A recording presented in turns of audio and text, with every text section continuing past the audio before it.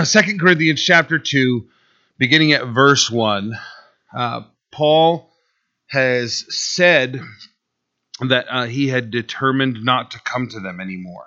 He wasn't going to, he had made attempts, and here he's going to give us some explanation as to what his thinking is. It's not to say I'm not coming, but the idea of how they were in need of correction, and he sent the letters.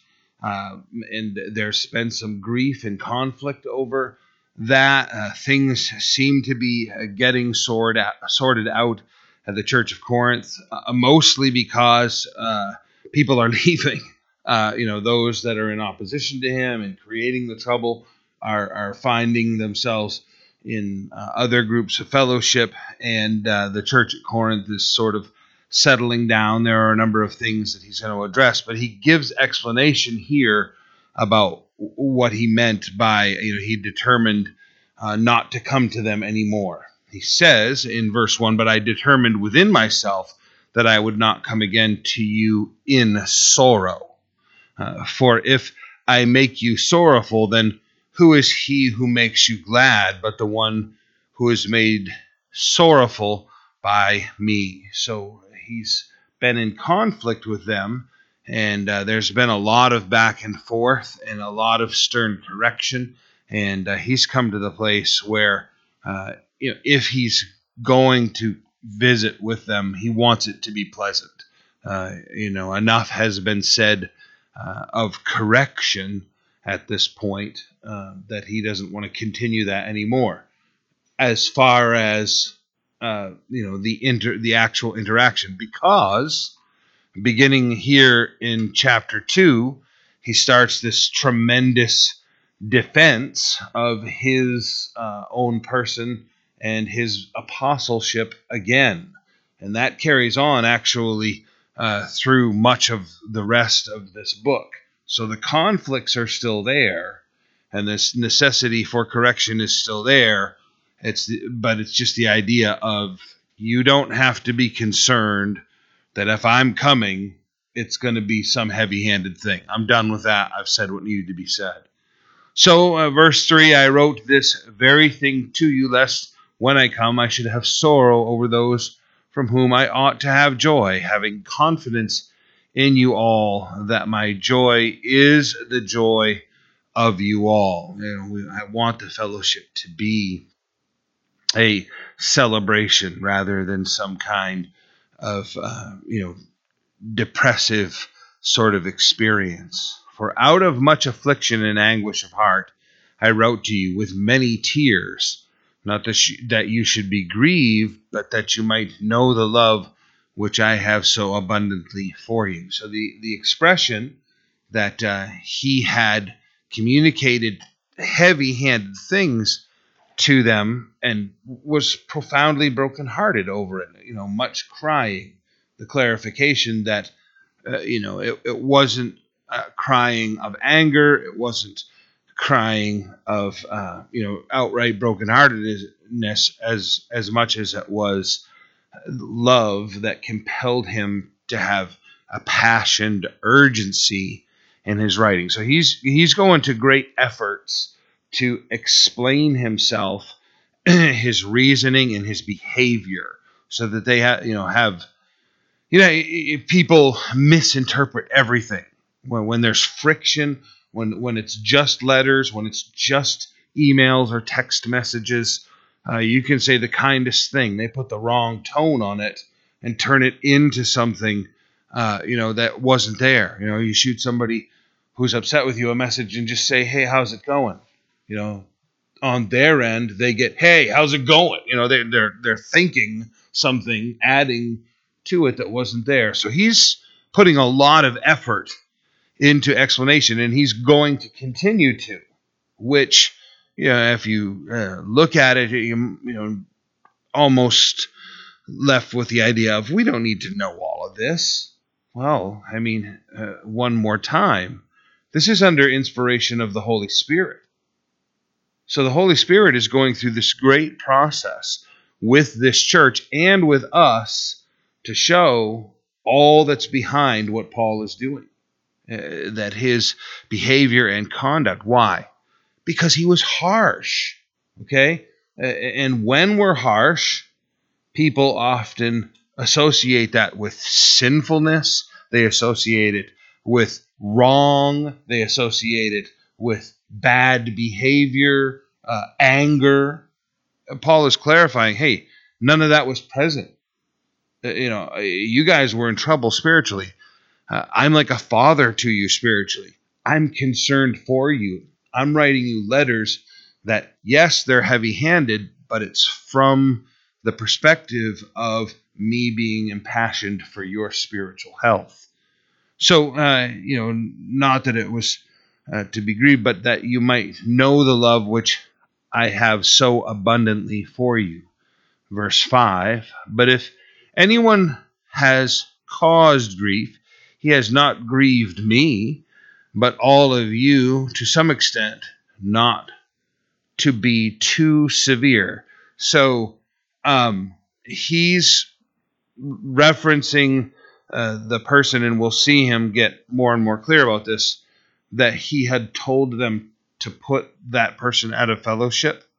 And bluntly stated in 1 Corinthians, he tells us that the man was in sexual sin with his own stepmother. And they were proud of it.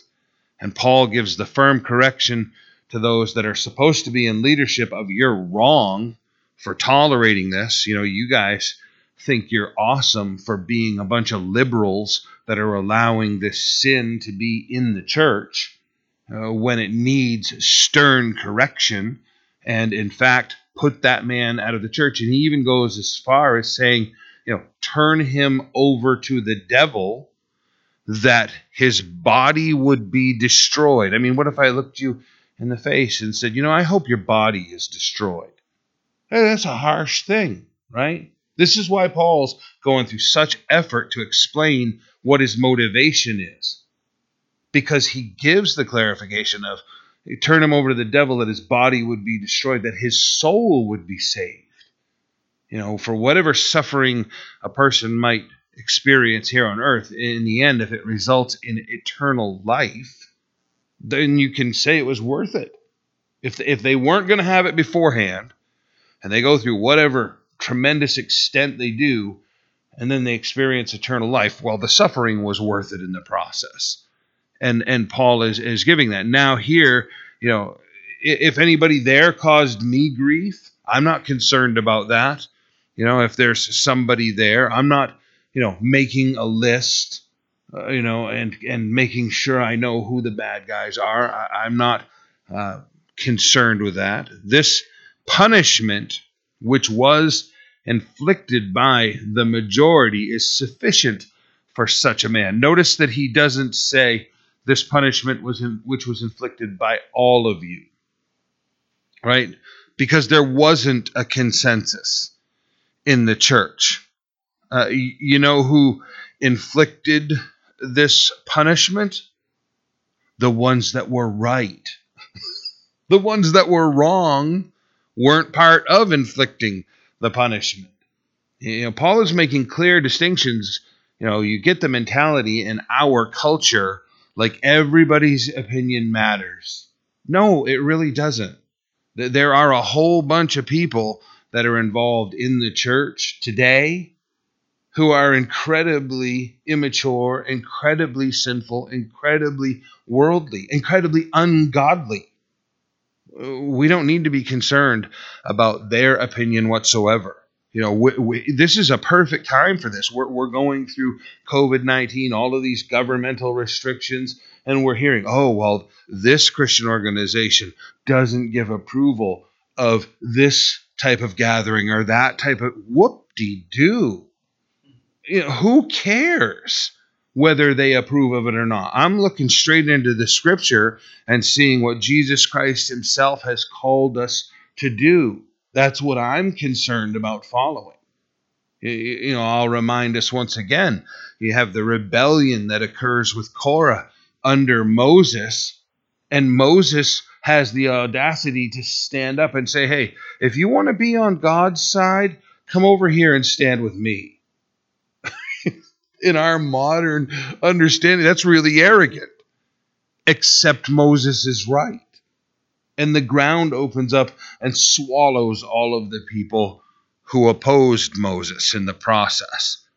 So, here he's saying, there was a majority that understood what I was saying and dealt this discipline, and that's sufficient for such a man, so that, on the contrary, you ought rather to forgive and comfort him, lest perhaps such a one be swallowed up with too much sorrow. There is that legalism in the letter that Paul's letter of the law he's going to talk about, that really doesn't produce the repentance that we want to see in a person's life. And Paul is here saying, look, you delved out the discipline, and from what is said, the man repented. Restore him. It's been sufficient. You don't want to, affix the scarlet letter to that person, so that from that point forward, they go around and have to wear the cloud of rejection and judgment. There are those, perhaps even watching online, who, a handful of years ago got really angry with me because I put a man out of this church. And, they're, coming to me in their immaturity, telling me, oh, you're wrong, and you should have done this, and you should have done. They don't, no idea what's going on. This man is purchasing drugs, hardcore illicit drugs, and using them in the home of one of the leaders of this church, who had been gracious enough to give him a place to stay while their children are present.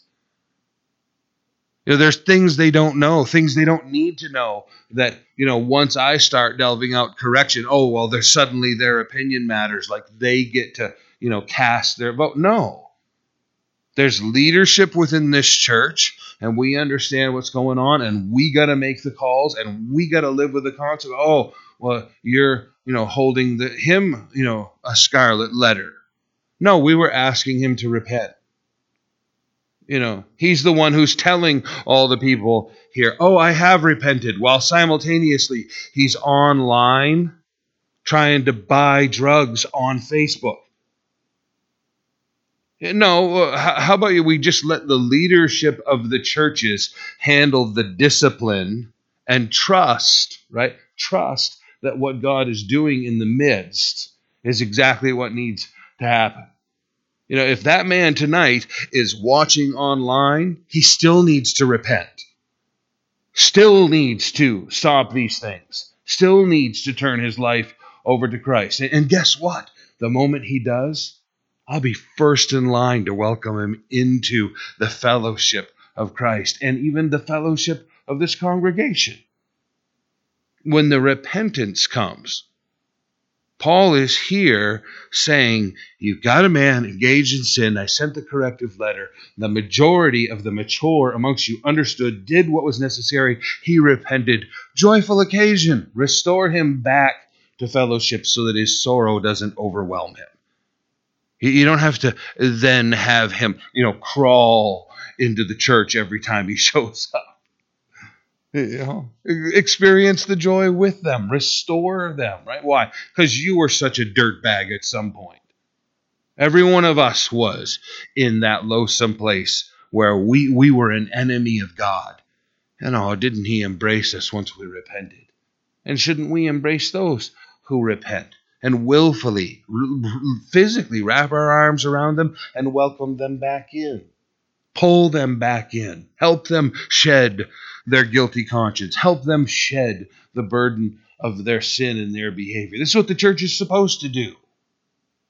You get the impression from certain people within the church, like, no, just don't bother them. Let them stay right within the church.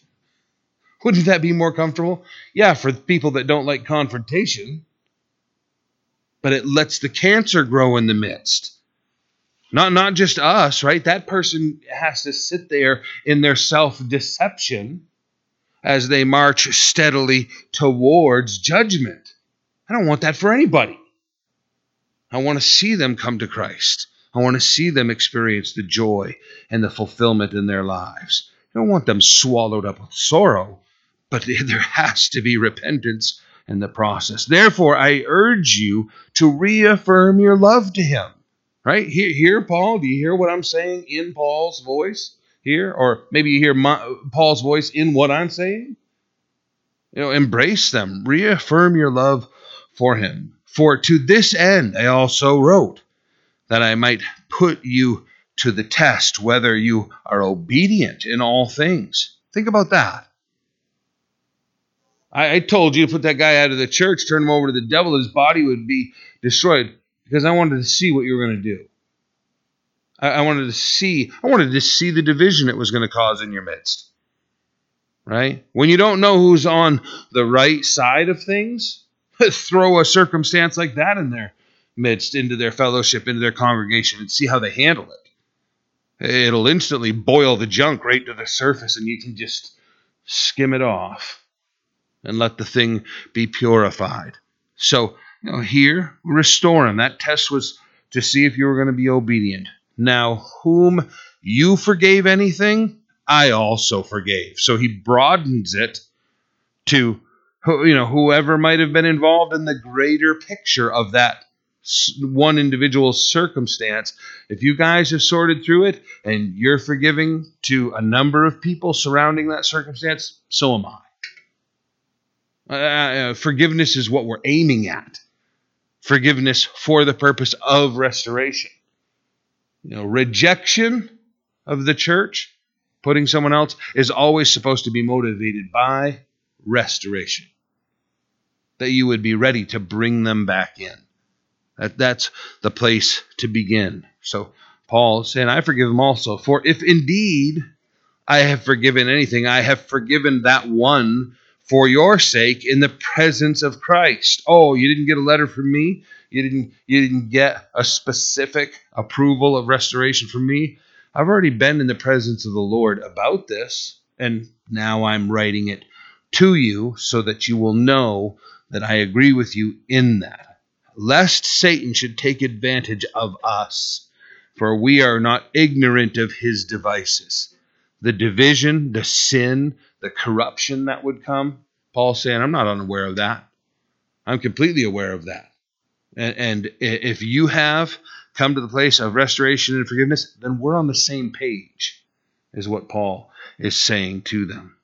Furthermore, when I came to Troas to preach Christ's gospel, and a door was opened to me by the Lord. Remember how we talked about Paul stepping through the open door into Macedonia and the great ministry opportunities that he had there? He's a guy who looks for open doors of opportunity. When the doors are closing, he packs his junk and he moves on. He's not the one that's going to stand there with a battering ram and try to, perform ministry in a particular community or group. If the open door of opportunity opens up, he's quick to step through that and see that work done. Now, he makes a statement here.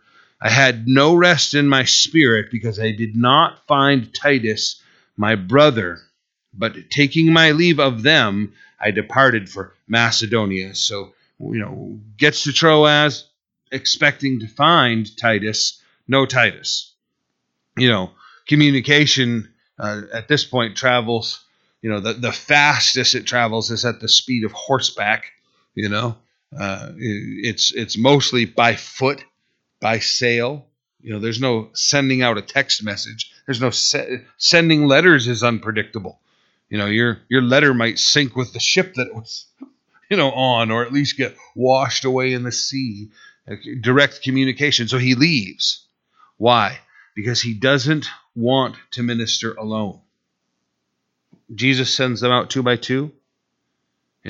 Those groups that go out together, start ministry, start church.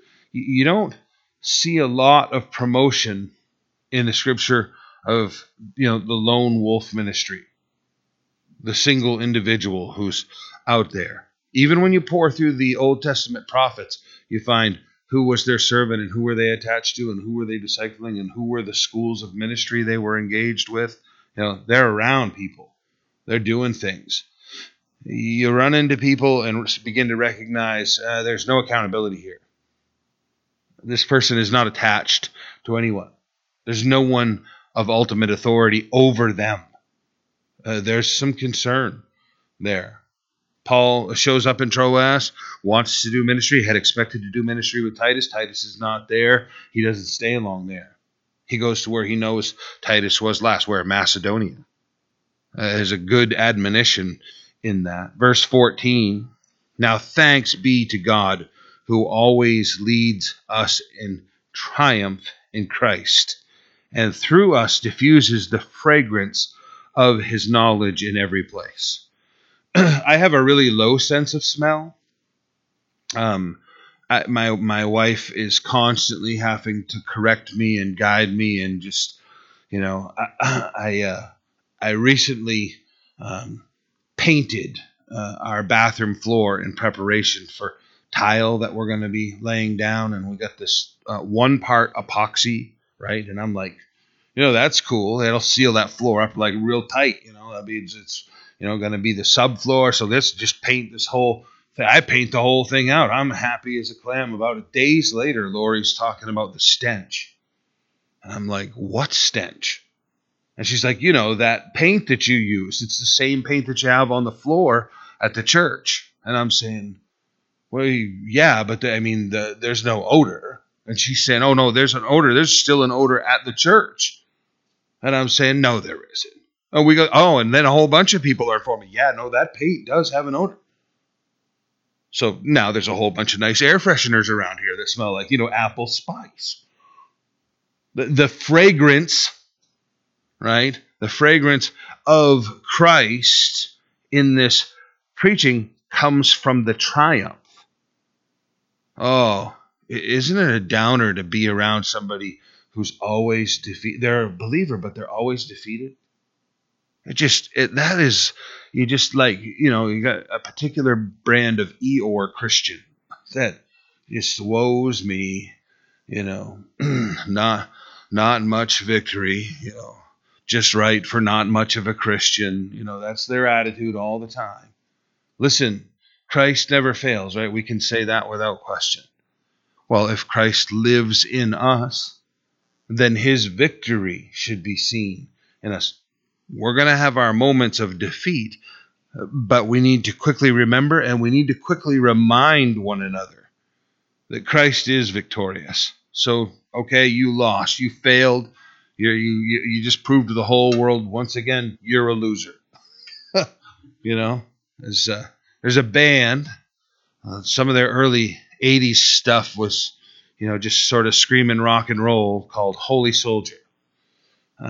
Later, they toned things way down and changed their sound, and there's an album called Promised Man, and they have a song that's Jesus is for Losers. The point is, you are a loser, and if you'll understand you're a loser and you'll allow Christ to work in your life, then you can have victory. So you figured it out. You're a loser. Good. Don't have to be. Christ living in you and what that creates around us. My wife I just keep talking about you tonight. She's a hopeless optimist. It just doesn't matter how bad it is. You know what I'm saying? All the wheels have fallen off. It caught on fire. It burned to the ground, consumed half the forest right next door to it. And she's like, yes, but good things are going to come out of it. Like, really? Wow. I'm going to be sweeping the ashes up from this wreckage for months. And she's like, I know, but it clears the way for so many good things to happen. Like, you're hopeless. Why? Because she is, emanating what Christ is saying to her and doing in her life. That's a good contagious thing to have, that diffusing of the knowledge, the fragrance of his knowledge in every place. For we are to God the fragrance of Christ among those who are being saved and amongst those who are perishing. To the one we're the aroma of death leading to death, and to the other the aroma of life leading to life. Christ working in us produces life. And who is sufficient for these things? For we are not, as so many, peddling the word of God, but as of sincerity, but as from God, we speak in the sight of God in Christ. This peddling that is implied here, the Greek language does a wonderful job of painting the picture regarding deception, the peddling. There is the monetary gain that's being implied. Paul's like, we're not in this for money. That's a big portion of what he's saying right there. We're not here, trying to sell our wares. We're here with the truth in hand, which is the fragrance and beauty of Christ, which is being dispersed to anyone who would receive it. Some people consider it death. That's because they're dying. They don't find any joy in it. For those of us that are being saved, that are experiencing life, what we have to share is leading to life and producing life. Okay, the ministry that several that I work with, but a couple that CRD, for those that struggle with addiction, another one, a Pure Life ministry for people that struggle with sexual addiction down in Kentucky. They got a great residential program there. Their daily podcast, I say daily, their podcast, I don't know if it's daily, but their podcast is called Purity for Life. And, talking to some people, they have the thought and the impression like, oh, that's talking about, the idea of, purity for the rest of your life. Yeah, sure. But it's also talking about the fact that impurity produces death. And purity produces life. Purity for life. What Christ is doing in our midst, what Christ is doing in our lives is leading to life. It's producing life. So the message that Paul is bringing to a church that has struggled to accept him, struggled to accept his message, he's saying, we're the aroma of Christ, and those that will embrace it, it leads to life and more life and producing more life.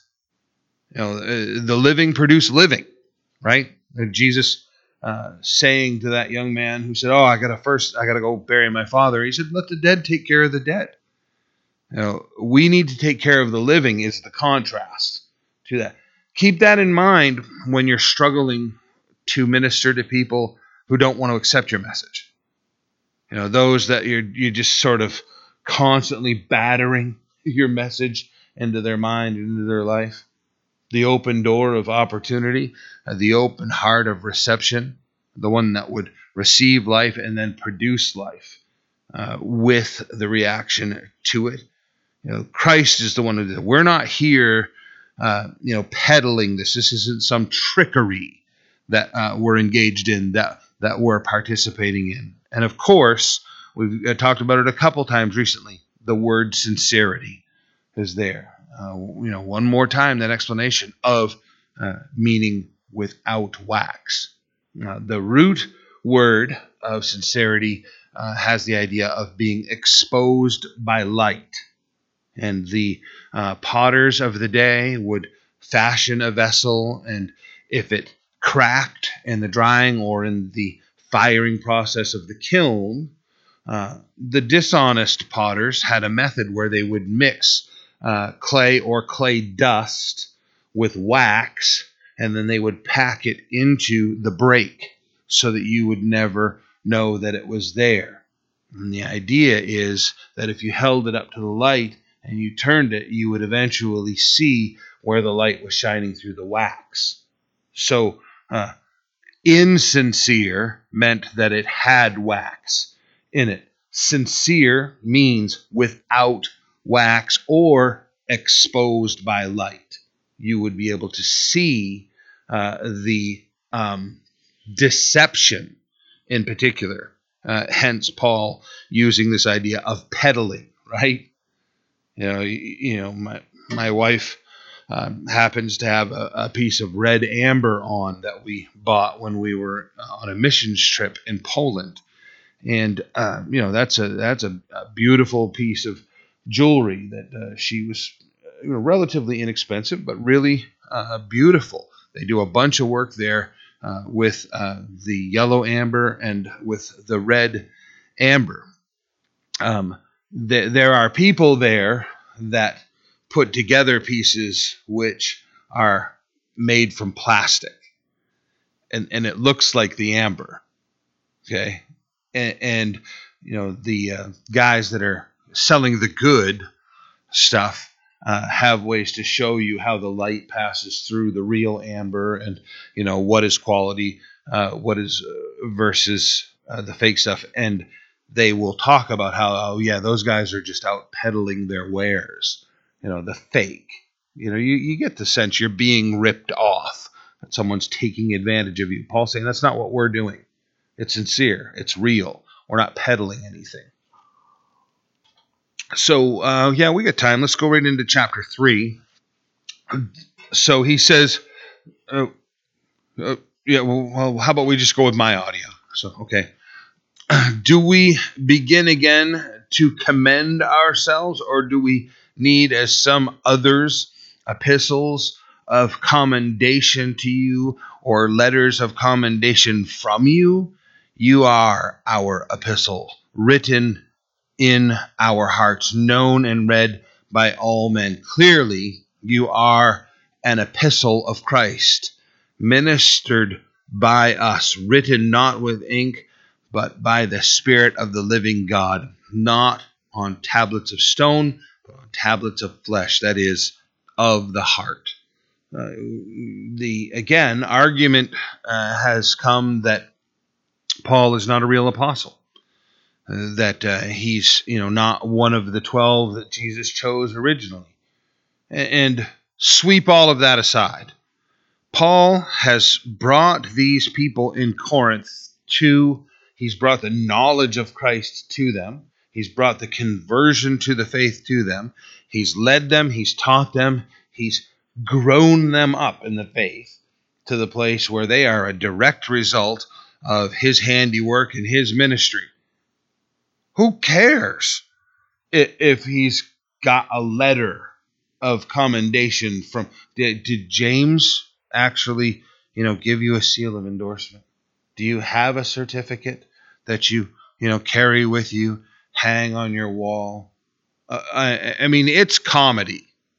The ways that people sling that stuff around today. They've got a certain degree. They've got a certain certificate. They've got a certain ordination. I think I've shared this before. There was a person that came here years ago and literally had a badge, of a ministry badge, that they had received from an organization that had their credentials, a certificate, their photograph, and the other side, literally a badge. It was one of the weirdest things I've ever seen. And I asked midway through the conversation, where'd you get that? And they told me. I went and looked it up online, and basically for $35, anybody can get it. You can, like you guys are all going, I want one. I say, just be able to flip that bad boy out, and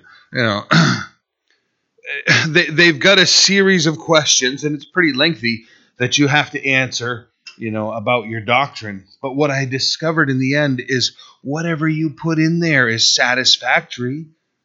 They don't have I'm sorry, your doctrine's so much different than ours that we can't possibly, ordain you.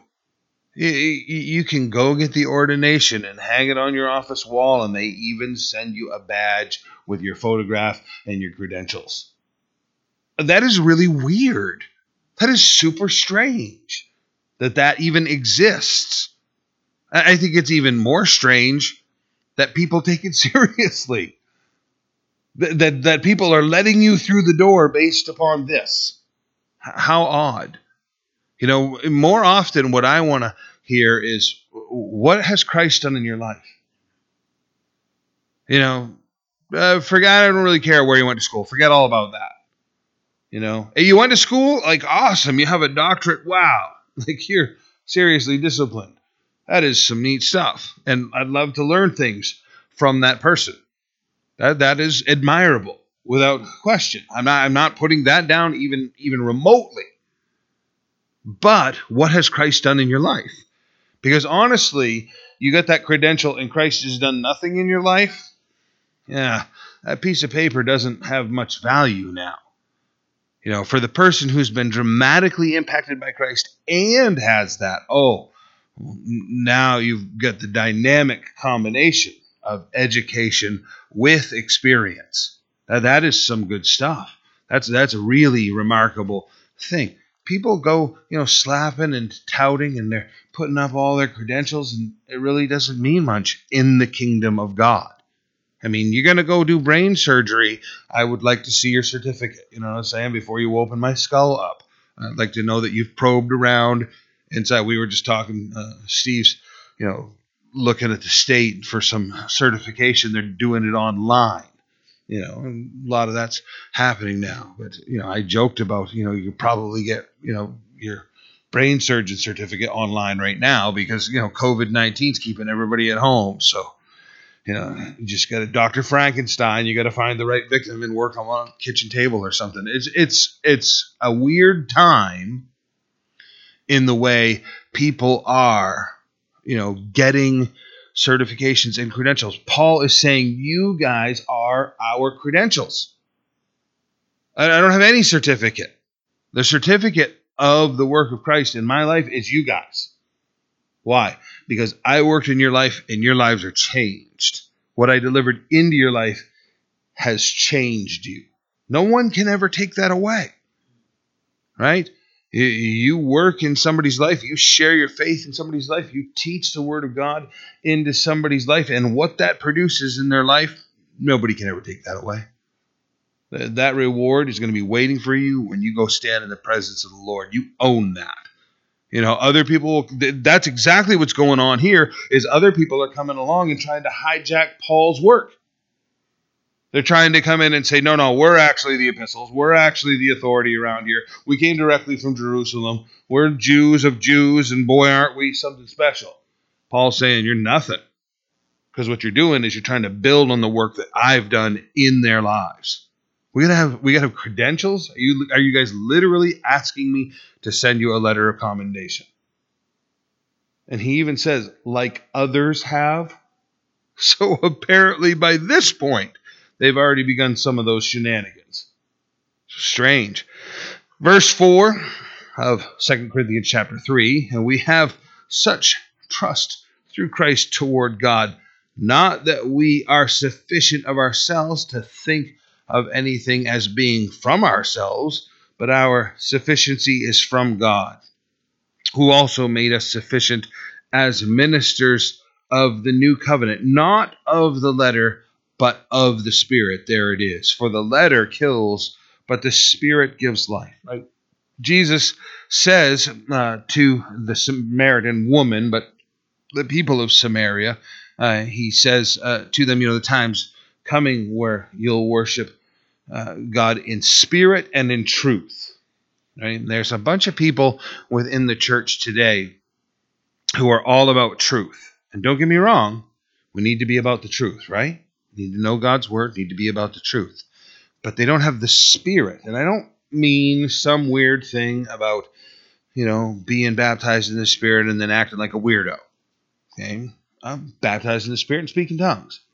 Baptized in the Spirit and prophesy, right? I promote all of these things, promote the use of the gifts.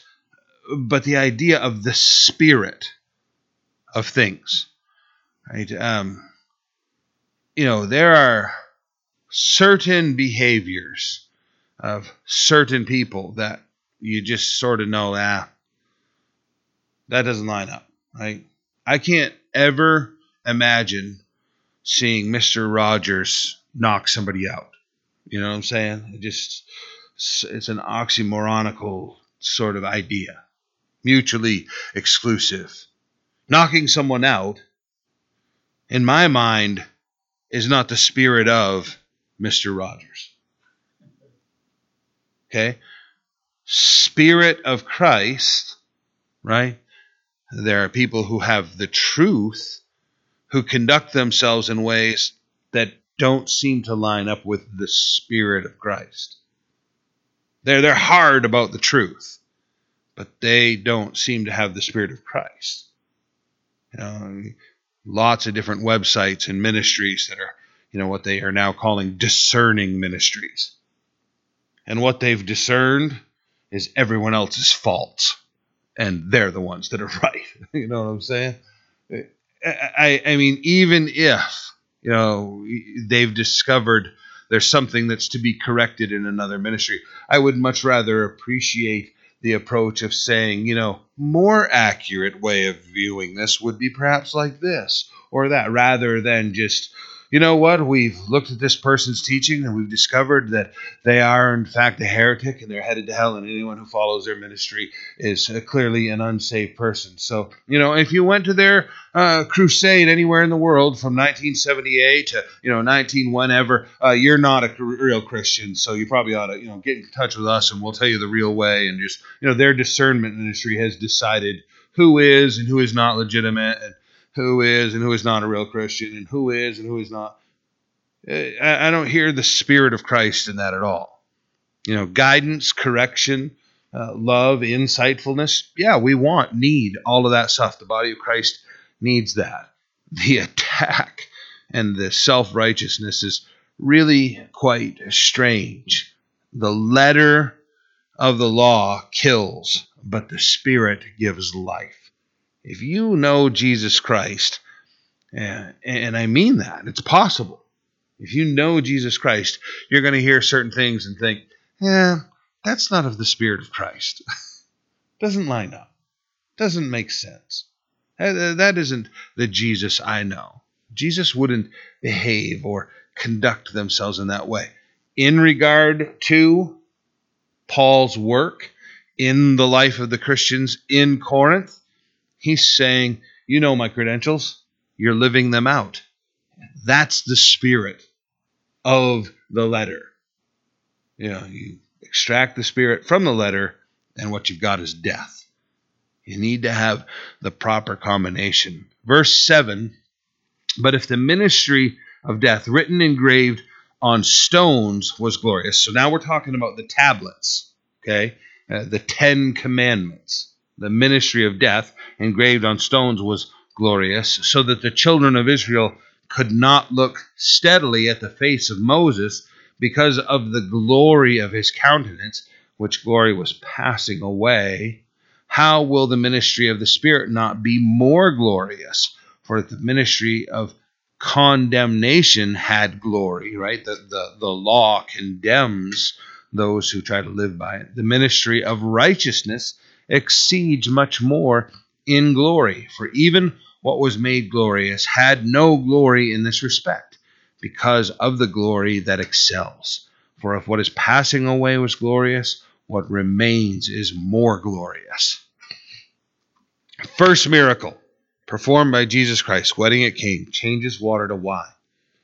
The summary is given by the master of ceremonies, who says, what you've produced in the end is better than what you produced in the beginning. The law, while it was glorious, produced death. Jesus Christ's death in the new covenant was more glorious in that it produced life. These Jews have come from Jerusalem, and they're trying to sweep Paul and his influence out of the church at Corinth and take the people back to the law. Paul is saying, no. The Spirit of Jesus Christ working produces life. The law produces death. Let's not go back to the law. That was the inferior. We now have the superior, right? Moses comes down from the mountain. Yes, it was glorious that he was in the presence of the Lord, and the glory could physically be seen upon him, but it was fading away. The same way that glory began fading right there with the production of those tablets, and it continued to fade all the way to the arrival of Jesus Christ. And then, with Jesus Christ, his glory was revealed, right, on the Mount of Transfiguration, and it has not, stopped or been diminished. Greater and greater and greater revelation will continue until he reveals himself by emerging through the clouds and calling us into his presence. Paul is saying, look, the whole of this thing tapered down to one point where the taper down of the law met the uprising of Christ. Literally the ascension out of the grave, back to the earth to minister for 40 days, and then the ascension to the right hand of the Father, and then we will proceed with him. The glory will grow in the process. For if what is passing away was glorious, what remains is more glorious. Therefore, in light of all of this, since we have such hope, we use great boldness of speech, unlike Moses, who put a veil over his face so that the children of Israel could not look steadily at the end of what was passing away, but their minds were blinded. For until this day, the same veil remains unlifted in the reading of the Old Testament, because the veil is taken away in Christ. But even to this day, when Moses is read, the veil is on their heart. Nevertheless, when one turns to the Lord, the veil is taken away. Now the Lord is the Spirit, and where the Spirit of the Lord is, there is liberty. And listen, it is not liberalism like being taught today. This liberty that's being talked about is the freedom from sin. It's not the freedom to sin. There is a law that hung over every single one of us, that before Christ gave us vision, illuminated us, delivered us from the condemnation of the law. It hung over us and made us sin. Every day that we woke up, it commanded of us obedience to its sinfulness. Christ has delivered us from that. That's the liberty being spoken of here. Liberty from sin, not to sin. And there's a bunch of false teachers in the body of Christ that are teaching people, no, just go ahead. Continue on in your sin. The liberty of Christ will allow you to do that. You have liberty to sin. Whether they're saying that directly or indirectly, it's still false. We have been liberated from sin, right? All of the hippies in the 60s. My father, growing up, forbid us, my two older brothers and myself, from ever using the peace sign, because that was a symbol of the hippies. It started for him in Korea when they were having victory over their enemies. And they did that through blood, sweat, tears, and death. And the men who gained victory had the right to hold up that sign, right? Christ gave us victory and liberty, and now all these people just throwing up, the peace sign. So often, this is actually a sign of surrender, right? Giving into the world, being conquered by the world, going the way of the world. If you hold that up in victory in Christ, if you have the idea of being liberated, right? That you see all those people, World War II, in the photographs in Paris, France, and otherwise, holding up, the V. It's not a peace sign for them. That's victory. Our enemies have been conquered. We've been delivered from the thing that held us captive.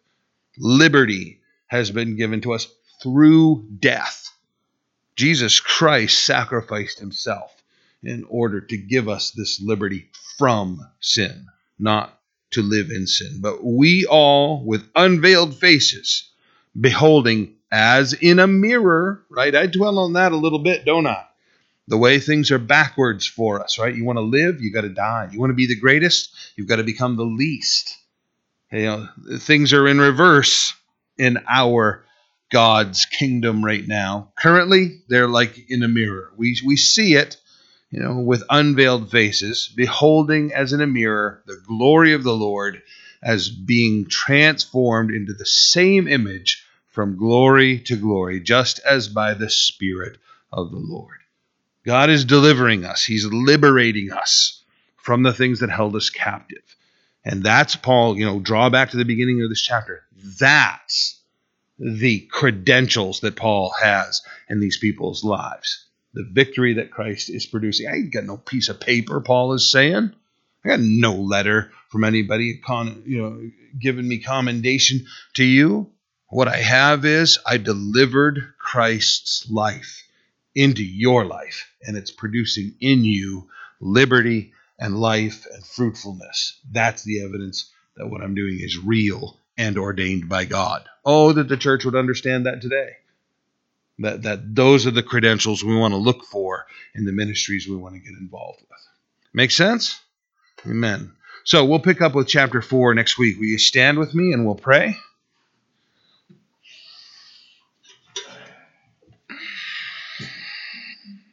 Let's pray. Father, I thank you for your love and your work in our lives and ask that you would minister to us and minister through us. Help us to take your message into the world that's so desperately in need of you. We're grateful for the work you've done in our hearts, our minds, our lives, our conduct. And we ask that you would continue, that you would accomplish what you want to in each of us and with each of us. We pray in Jesus' name. Amen.